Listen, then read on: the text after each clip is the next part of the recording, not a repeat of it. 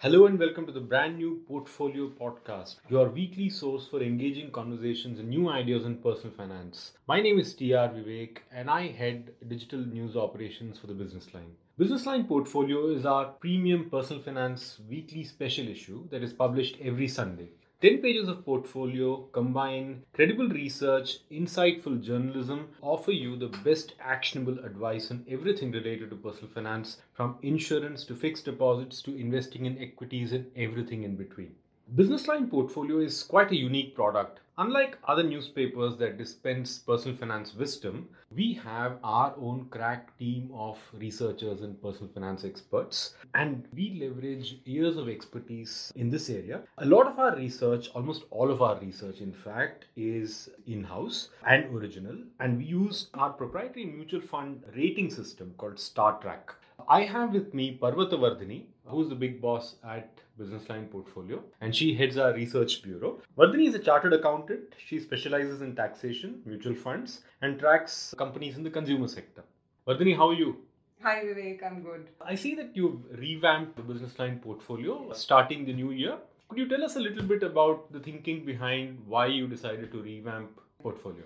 So I think everyone likes to refresh and revamp because it gives a feeling of doing something new. I think it was almost 7 or 8 years since we did the previous launch, so we thought it was time to do a launch again. The other factor was also that because of the lockdown and the COVID and all, a lot of interest was moving towards the personal finance and the investing side. So we thought at this time, if we could bring something more relevant to investors, it would actually take off well. So that was the main idea behind the relaunch. We changed the color scheme and we also gave a new design so that people look at it with a fresh pair of eyes. Yeah, it's easy on the eye. Yeah, I noticed that. Yeah. And we've shifted portfolio on Sunday. What was the thinking behind it? See, from the feedback I get, I think we served the purpose. It was to give enough time for people to absorb whatever information we give. It's about 7 pages and it's all very deeply researched writing. So I think people need time to look into it and prepare. Typically, when you write market related pieces, you would want to execute it in the week ahead. So publishing it on Sunday would give people enough time to mull over whatever we have advised and then probably execute it on Monday. It's in-depth stuff for serious investors. Yes, so it would require 1 or 2 hours probably from what readers tell us. They have time like that only on Sunday, so it works. Readers, you know what can take care of your Sunday mornings. But then what's been the feedback so far from the readers? The feedback is very good actually. So we have a few new sections in the new portfolio which readers have noticed. For example, we have this section for first time investors called Do It Yourself Investing. Typically in mutual funds, this comes out in terms of reviewing apps. So a lot of people now don't use brokers or the traditional brick and mortar structure to invest. So they all use apps. So we review apps and we tell them what is good or what is bad about it and all that. So they find it very useful. The other section is also about using stock screeners. Instead of per se giving stock recommendations, we use certain parameters to filter stocks and give them ideas. Okay. So readers have welcomed these two new features a lot. As also this derivative section, I don't think any other publication has such good coverage of derivatives. And again, derivatives is another area where there's been a lot of interest since the lockdown, and derivative trading has caught on very rapidly with a lot of people. Even people who don't know what exactly a stock market is were enticed by derivatives trading. So that way, that page also has got a lot of attention. We have a section called Mastering Derivatives where we give them ideas or strategies how to execute. Vardhini, before we get into the complex world of derivatives,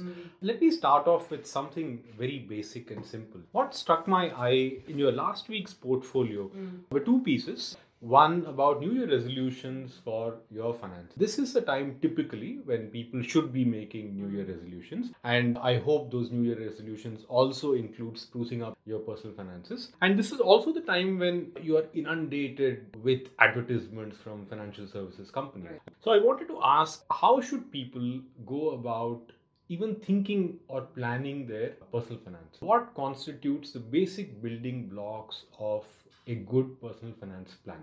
See, the earlier the better is all right. I mean, no doubt about it. But it's never too late. But it's never too late, yes. So, assuming you've already started earning, that's when you have money in your hands.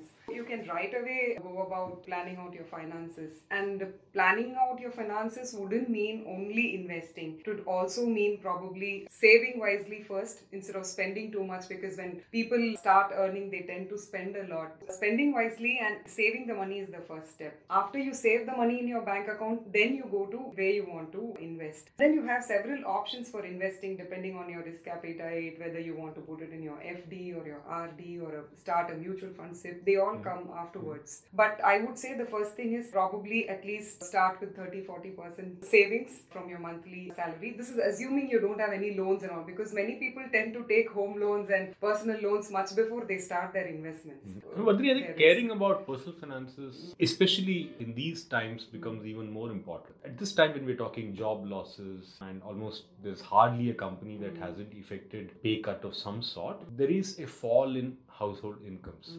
Don't you think if we look at personal finance, can we break it into 3 stages? We say securing your family, their sources of income, and stabilizing your finances, and then looking to grow your money, your capital. Sure, that's fair enough. For youngsters, they don't think so much in terms of insuring, securing. Youngsters, it's more about spending and saving. But when you have a family a few years into your job, then whatever you suggested would probably be the right way to go about it. So that way, securing both life insurance and health insurance is absolutely essential. So many people tend to think that if employer gives you the life cover or your health cover, then you needn't take any covers by yourself. But you always end up sometimes losing your job, like how you just said. Sometimes you may switch jobs and they may not give you the same facilities. Sometimes you may try to be an entrepreneur and you may not have the cover. So it's always best to have security first. And that means you have to have a life cover, preferably a term insurance. So we don't want people to get into these kind of products, insurance products, which give you the money back, because it doesn't serve the purpose. Before we get into the details of insurance as a product, I often heard financial planners say that good and adequate insurance is a basic building block of a good financial plan. Is that true? That's true. Adequate insurance would depend upon and what is adequate insurance? Yeah, how much income. Basically, it's a function of income. So we would probably say 10 times your annual income, you should have insurance. So if my annual salary is 10 lakhs, I should have an insurance cover for 1 crore? In a way, yes, but it would also depend on your liabilities. For example, you have a home loan and then you have an EMI outflow for the home loan. Now, suppose halfway through something unfortunate happens and your loans are still left to be paid, then probably you will have to cover that also when you take an insurance. So that will be a plus or minus factor. But a basic rule of thumb would be 10 times your annual income. Yeah. Now, I always found that insurance is the least glamorous financial product, especially when you're young. People tend to give it the short shrift, because I don't think they can visualize the returns. It's anyway going to help your family in the eventuality of you not being around. Is that a hindrance in terms of people's mindset when they think about insurance? Yeah, I think it definitely is, which is why, as I mentioned earlier, people go for insurance products which give the money back. And they lose out there because the premium outflow is very high, and at the same time, the returns you get is... So it's the lure of some money coming back. Yeah, people look at it like that. So the mindset is that people want the money back because they want to see it in their lifetime. But that's not the right approach to insurance. So you should always opt for term insurance, as I had mentioned. The term insurance would be a simple and pure insurance product. Pure insurance plan. Say you take a policy for 30 years and you survive the 30-year period, nothing will come into your hands. But the outflow in terms of premium will be much lower. That is the purpose of insurance actually. You're covered if something untoward happens. If not, fine, you've not lost much. Vardhini, like insurance, what are the other sort of stabilizing and securing instruments that people tend to overlook? PPF is a great product actually. How does it work? See, PPF is a 15-year product. Typically, it's a long-term... You mean it has a 15-year lock-in? 15-year lock-in, which means that if you start investing in it today, you will be able to take that money out after 15 years. Yeah, there are some conditions based on which you can pull out your money early and all that, but those typically, are really exceptions. Exceptions, yes. Typically 15 years. Okay. And the thing is, every year you need to put in a basic sum to keep the account going.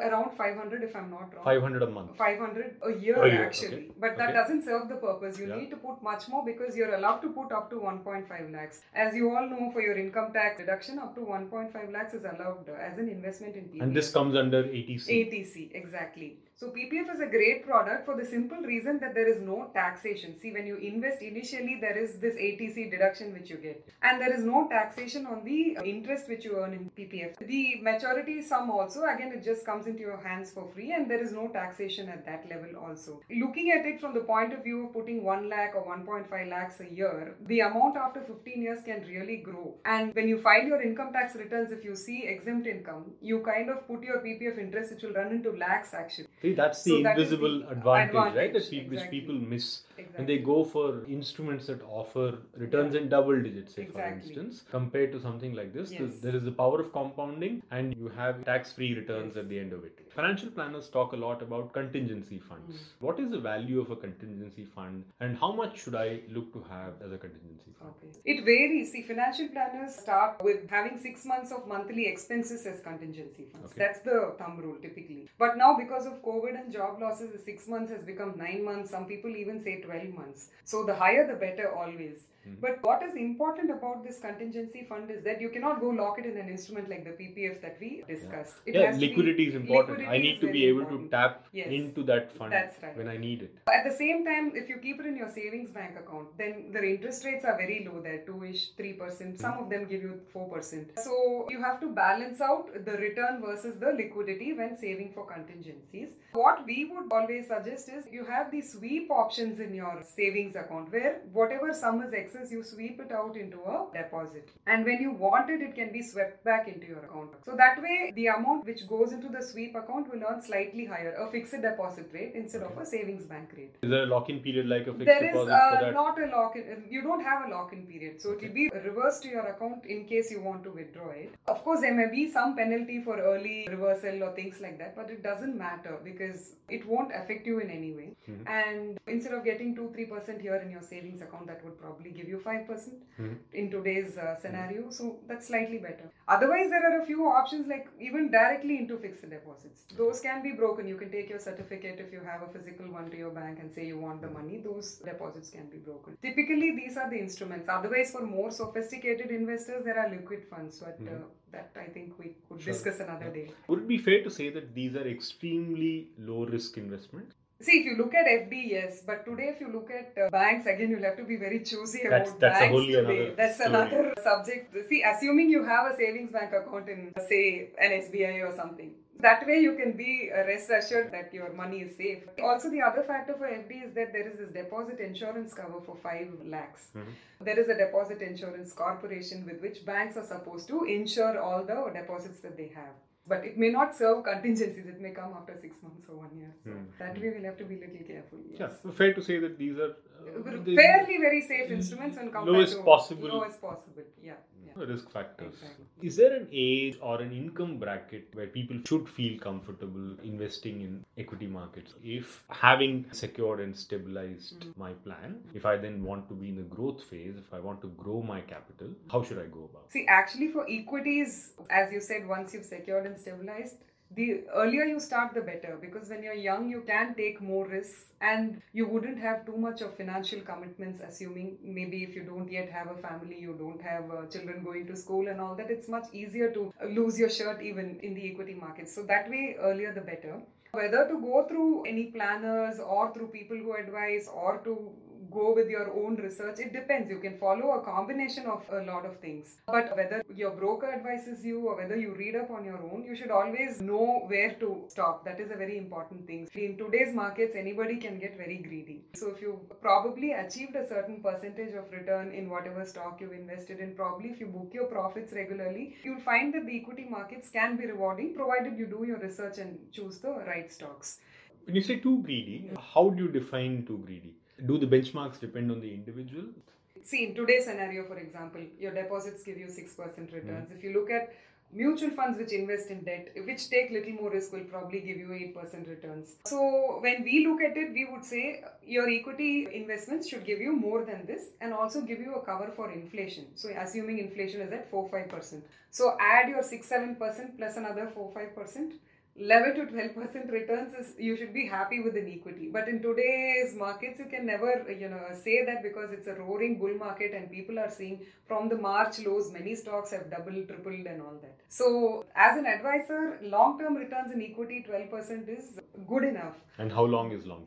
See, all these are extremely subjective. I wouldn't be able to say. But individual stocks, again, it depends on your choice of stocks, when you entered and how much money you made. Because one of the mantras of investing in the stock market, everyone urges you to be a long-term player and to be in it for the long term. How do financial planners define long-term? Is it 5 years, 8 years, 10 years? Yes, see, we would say 5 years initially. Now it's become 7 years. But the higher the better, actually. So 10 years, 20 years. So what is the advantage of being in it for the long term? Is it because you can ride out the ups and downs, exactly, and you can rise with the tide and make good the losses that you true. may have incurred when the markets crash? That's right. But when I say this, I also include equity mutual funds, not only direct equities. Mutual funds is also another way to play the mutual funds that markets, invest in the equities. So I would suggest this for stocks directly. There is nothing like short term, long term and all that. It depends basically on what returns you are happy with. And booking profits after you've made a certain amount of returns is always when you achieve your target, and when you find that at least partial profits, so that you save, you earned it, so that you realize it. So otherwise unsentimentally sell the stock and pocket the money. You have to realize, otherwise it's sitting there in your account, it's only virtual, it's not real. So that will play for direct equities. For direct equities, we can never say 5 years, 10 years, 20 years. It's a very varied thing depending on individuals. What I call as long term, and I say 5 years, 10 years, would probably be more applicable for equity mutual funds. Even the returns that I say 12%, I would say it is for equity mutual funds, because for stocks, sky is the limit actually. So that way, yes, this 10-year, 20-year time frame would help you navigate the ups and downs and then come out unscathed probably. How difficult is it for a retail investor or someone who's just venturing into investing directly in the stock markets to be able to pick stocks? That seems to be an art and a science combined. You obviously have the business line portfolio, but how to avoid the big boopers when it comes to investing in stock markets? For investing directly, you should read the company fundamentals. That sounds like a lot of hard work. That's a lot of hard work. See, a lot of people also look into the charts. There are like two schools of thoughts here, isn't it? Technical analysis and fundamental analysis. So a lot of people look at what the charts foretell and then they invest saying, okay, in the short term probably the stock is going to spike, so it's a good investment. But the more surefire way to do it is to look at the company fundamentals. That's like you can write a whole book or read a whole book as to how you should read company fundamentals, various financial parameters. Many experts are there, they'll tell you the company should have moat, the company should have good ROEs, company should be a market leader, should not have high debt. There are various parameters. But I'm not an expert myself, and my wife is the kind of person, we were having a discussion on personal finances a few years ago, and I told her that we should invest, and she said, can we invest in art? So that was her idea of personal finances. So all this seems rather heavy going for someone with a bent of mind like my wife's. No, art can be a really, really great investment if you know what you're buying. But there are alternative investments. With an investable corpus of 1 lakh, I'm sure she couldn't have bought too much art with that money. But I'm sure art has its own science and art of buying art. But for people like those, it can be quite intimidating, right? To be able to make sense of these technical charts and having to pour through company fundamentals of reading their balance sheet. You can never make quick money. You have to do the hard work. Otherwise, it's very difficult to make money. You can't simply throw a dart and say, I'll invest in this stock. It never works that way. For people like those, does it make sense to invest in equity-based mutual funds where you have fund managers who are equipped with knowledge and large amounts of data to make those decisions for small investors? Yes, that's right. So mutual fund route is like a more diversifying route to investing into the equity markets, because typically any equity mutual fund will hold say 20, 30, 40, even some of them even have 70 stocks. So that way, even 1,000 rupees that you invest, probably if you invest directly in stocks, you'll be able to buy 1 or 2 stocks depending on the stock price. You'll be able to buy 10 stocks. But here you'll be able to buy much more. So that way it is very well diversified. And also you hand it over to somebody who knows what he or she is doing. So that we hope so. We hope so, yes. So that way it is probably an easier route for investors who don't have enough time to read and look at their trades every day as to how their stocks are doing and things like that. That was it for part one. In part two, we'll move on to the other big kahuna of investing in India, which is gold.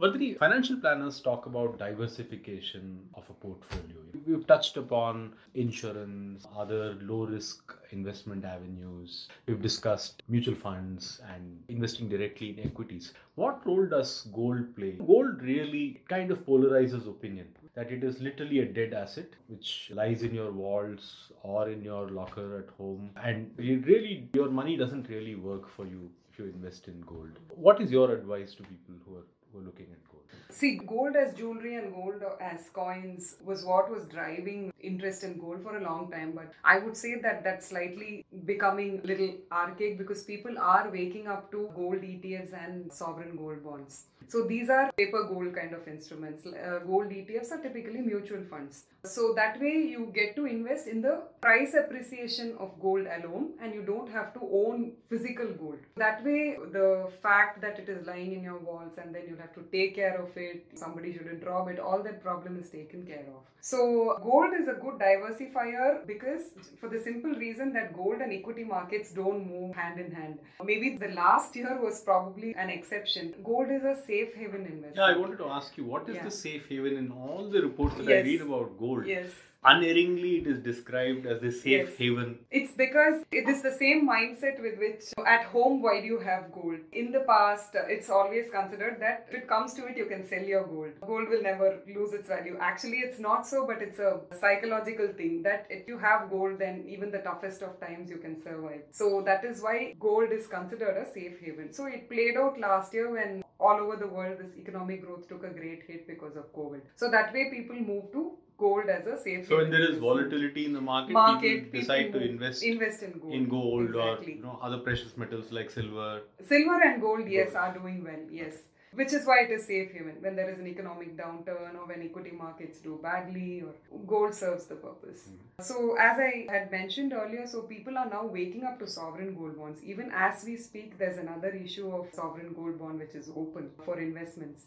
So investors can consider this kind of investments which don't require you to have lockers. What part of your portfolio should be made up of gold? So considering you have equity and your fixed deposits and PPF kind of instruments, we would probably say 10%, max 15%. Not more than that. You can't make up a portfolio entirely of, say, gold and equity and ignore your PPF or your FD. So there has to be a balance. Whatever be your risk appetite, it's a maximum of 15%, nothing more than that. So, Vadri, to wrap up this conversation, when you say you should save 40% of your salary, how do you divvy up that 40%? How would you recommend people allocating that amount in all these different investment avenues? If I'm able to set aside 10,000 a month. Okay. And do remember, no amount is small enough for investment. So, as we were discussing, we would look at it from allocating a sum to equity, allocating a sum to debt, and allocating a sum to gold. Okay. So, these are the three what we call asset classes, which you should diversify into to get the maximum bang for your buck, if I can say that. This is assuming you have taken care of your insurance needs. Insurance, and yes, assuming your monthly routine expenses, assuming you have contingency funds, all that, assuming everything, then say you have 10,000 rupees. If you have a moderate risk appetite, not very low, not very high, which means about 50 to 60% can go into equities, whether it is direct equities or through mutual funds, you decide depending on how much risk you're willing to take. About 10%, as I said, to gold. So the remaining 30% probably can go into your FDs or your PPF. So that is the kind of allocation to begin with. What is more important is that you should take a relook at this allocation, say every 6 months or every year. So assuming like one of your New Year resolutions every year should be to look at the allocation, how it has performed. Like last year, equity did very well. So your 50% allocation probably would have become 75% now because the market has gone up. Which means you should rebalance and bring it back to 50%. Which is what I was telling you earlier about booking profits regularly. Once you decide 50 plus 30, 40 plus 10, should always make sure that that balance is maintained. That way, I think you'll save well. Vardhani, thanks a lot for your insights. Thanks, Vivek. Nice. Thank you, talking to Vardhani. And do follow us on Twitter. We are at the rate BL Portfolio. In subsequent episodes of the podcast, we will have deep dive on each of these asset classes. And also we will analyze individual stocks in great detail. We'll have both fundamental and technical analysis of some of the hot and trending stocks. That's it for this week. Tune in for more on personal finance and investing. Thank you very much.